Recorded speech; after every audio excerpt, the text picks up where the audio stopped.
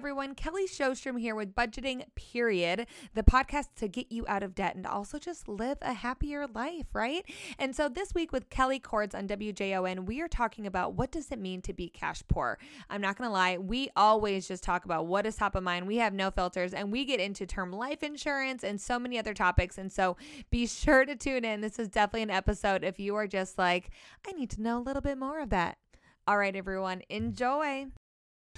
Kelly's my money gal coaching coach. She's been helping listeners and myself ditch debt, live a rich life. And today is one of those days where we want to talk about what being cash poor means, what it is, and why sometimes cash is king. So thank you so much for joining us again, Kelly. This is one of those topics, right, that people, sometimes you feel like, I don't know, with the times they are right now, it's really hard to save money. Exactly, Kelly. Hi, thanks for having me. It's good to talk with you every week here. I think being the topic of being cash poor and is just really relative because I think we get a lot of pressure about like needing to invest more, needing to pay off our mortgage, needing to buy a house, needing to get these bigger expensive things so that we, can build our portfolio. And sometimes building your portfolio isn't always the first thing that you need to do or the thing that you need to concentrate on. And so I just wanted to talk today about what does that mean, your portfolio, your assets? What does being cash poor mean? Why do we want to avoid it? And so I thought we would step back a little bit and just talk about why cash, as Dave Ramsey always said, why cash is king. Does that sound good, Kelly? I think it sounds good, yes, because this is the question, right? We all feel like we need to own our own homes or we need to rent, we need to get out of the house, maybe not. Yeah. And so especially when we think about our money, we start comparing ourselves to our neighbors, our family. We see that they have these large houses, these luxury vehicles, they have these fancy clothing. And we always think that they must be doing pretty well. They must be really rich, right? Mm-hmm. And that's not always the case. Material possessions do not equate to your net worth, the amount of money that, you're worth on paper. And it's not always the most important thing because as we spend money on houses, cars, whatever, we're actually reducing the amount of cash that we have because either we're taking the lump sum of cash and we're paying for a car outright, right? Or we're signing up for a loan and we have monthly payments. So we're reducing our cash flow that way.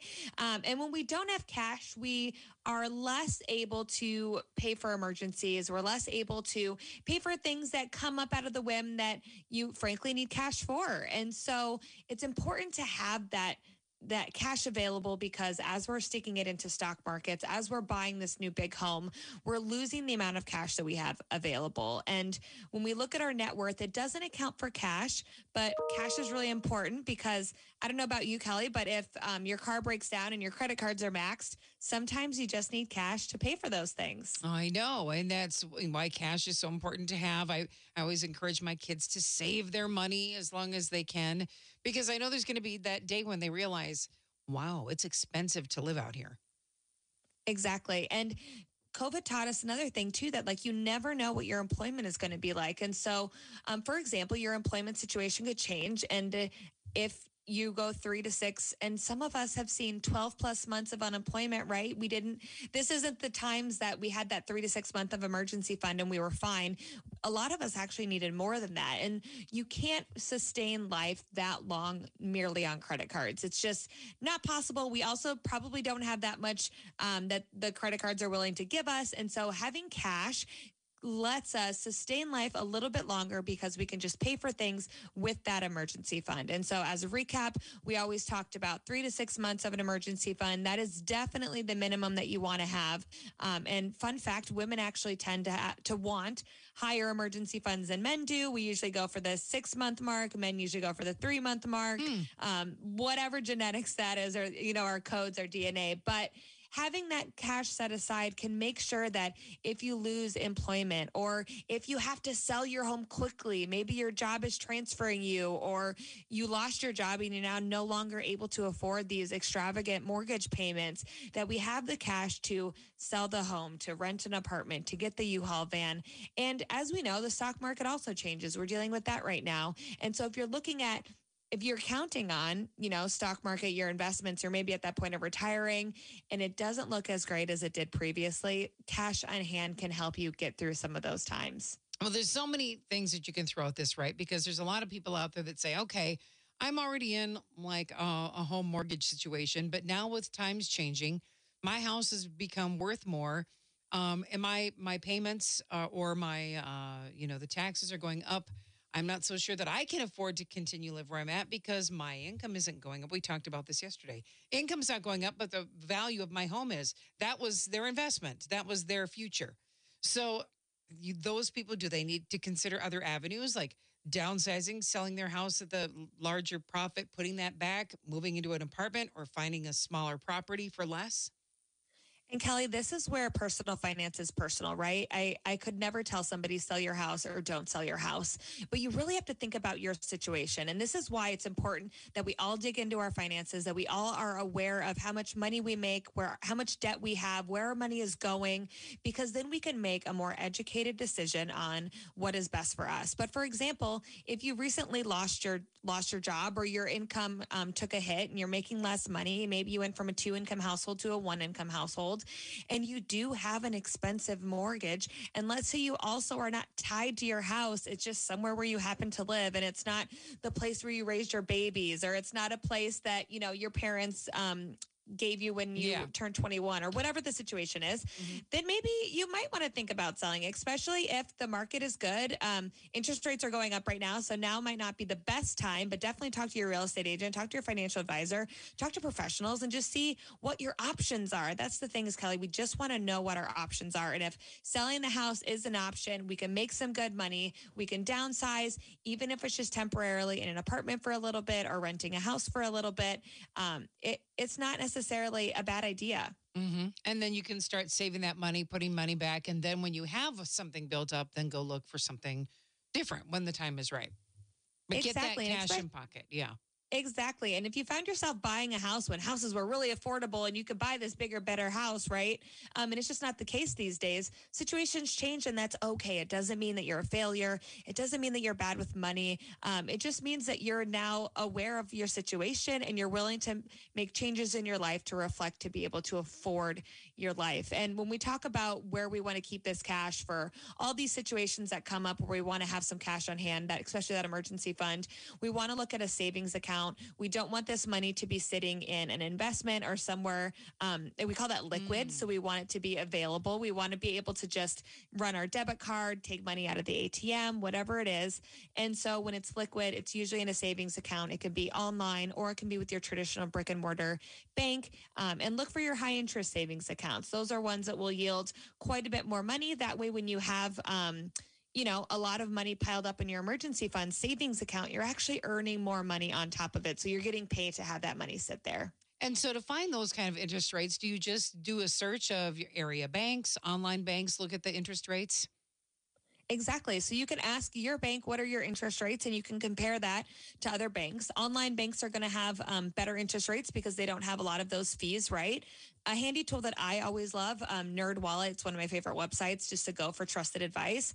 Of course, they do have affiliates that they get paid for, but they tell you the numbers, right? And so while they have people that pay to be on their website, they still tell you the real numbers. And so go ahead and just search on NerdWallet, look for high interest savings accounts, probably high interest savings account with the year that you're looking for. And it'll tell you a bunch of different banks with a bunch of different rates. And then you can just decide what bank feels right for me? Which one does the things that I need it to do? Do I need to have an app? Do I need to have a brick and mortar store? Do I need to know that I don't have any account fees? Whatever it is, just look at the banks, do your due diligence, stay informed, and make decisions on your money based off of, things that actually matter for your life. Don't just do it because your neighbor does it or somebody once said that it might be a good thing. You actually want to stay informed when it comes to your money. Do you ever think about things like life insurance policies? I know that for younger people, the younger you are, like for me, I set up life insurance policies for my kids that are like $35, $36 that are whole policies that they will be able to take over and keep with them and keep at those low rates. If you start like a life insurance policy at my age, it's going to be much higher. and that's a way to sort of protect things in case something happens right down the road. Is that something that's wise, or that's something you should do after your cash safe? Your cash is king. So great question, Kelly. And I'm going to just preface this with I am not an insurance agent. I don't sell insurance. I am not a professional. And so take this as just your friend Advice. next door that's having a drink with you. And I'm just Right. telling you what my opinions, right, Kelly? Right. I, a lot of people have strong opinions about this one. And basically, if we sit back and we think about life insurance, it is to make sure that our family is okay. It's if we have babies or we have kids and suddenly something happens to me and I can no longer work, or God forbid, I'm not even around anymore, my spouse is okay and my children are okay, right? Exactly. And so life insurance is for those that have people that depend on them. And so if you are a 23-year-old and you have no kids and no spouse, you absolutely do not need life insurance. I'm 35. I have a spouse, and I actually don't even have life insurance based off of, I think it's $100,000 that my employer gives me, right? Sure, yeah. But if you do have kids, if you do have a spouse, life insurance can be beneficial, again, to make sure that your family is being taken care of, but it is recommended in some industries, in some of the personal finance worlds, that you take on term life insurance. And what that means is it's just for a period of time, and it's only during the term that your kids are kind of growing up and your kids still need you, right? Mhm. Once your kids are 30, 40, and they're on their own and they have their own jobs, they actually don't need your life insurance. And life insurance at that point is just a bonus for you dying, which is a little bit more morbid to say, but that's all it is they receive some money when you die. And so what I always recommend, I definitely don't want you to be poor, or I don't want you to put life insurance over paying off debt. Paying off debt is going to be your number one. Getting your emergency fund together is going to be your number two. But if you do want to get insurance, if you do have some kids, maybe look at a term policy that'll just cover you for a few years until the kids are a little bit older and grown up. And also I would, get one while you're younger. Kelly, I would say you probably don't need one. I would talk to a professional about what it looks like if you end it versus if it's just worth you keeping it. Mhm. That's something that you definitely want to look into. But you only need the insurance policy to help your family get through. Otherwise, if you are at an age like myself where you don't have it or you don't need it, you don't have kids, I would use that money and I would invest it. And so instead of putting money towards an insurance policy, I would just put it in the stock market, put it towards your emergency fund, put it towards paying off your debt, and you can actually increase your wealth that way. Oh, that's a really good idea. It's a really good idea. Because like for me, I think about my kids. I was a term person, right? A term person, making sure that my kids, as a single parent, they were gonna be okay in case something happened to me. So that term will end here shortly. And once that's over, then I don't need to renew it.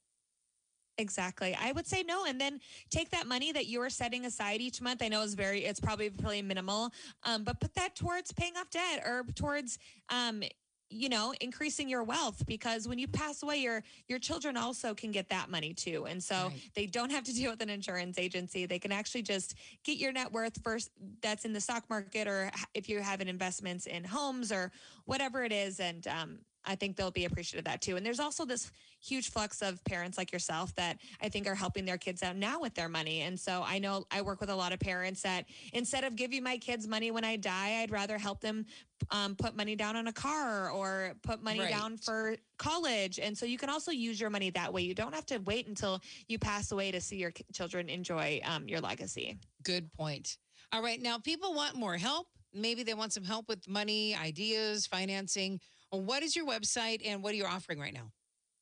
So KellyShowstrom.com is my website where you can get all the things that help you get started on your personal finance journey to figuring out your money and especially paying off your debt. And I always have the freebie library. So it's a tool that you can sign up for. You get access to it. It's a portal online, and you get all of my free tools all the time. And so you don't have to sign up for each new freebie that I hand out or every webinar that I do or every interview that I do with another professional. It's all just kind of in one place. So go to KellyShowstrom.com. That's Kelly and then SJOSTROM.com. And you can find the freebie library. You can sign up and get immediate access. And then with that, you can also sign up for my newsletter. That's weekly emails that I send out on various topics depending on the season that we're in, especially with student loans being a big topic right now. And as always, paying off debt and getting ready for the holiday seasons. But the newsletter is a great way to stay connected as well. All right, Kelly. Thank you so much. I always appreciate you being here. It's Kelly Showstrom for our budgeting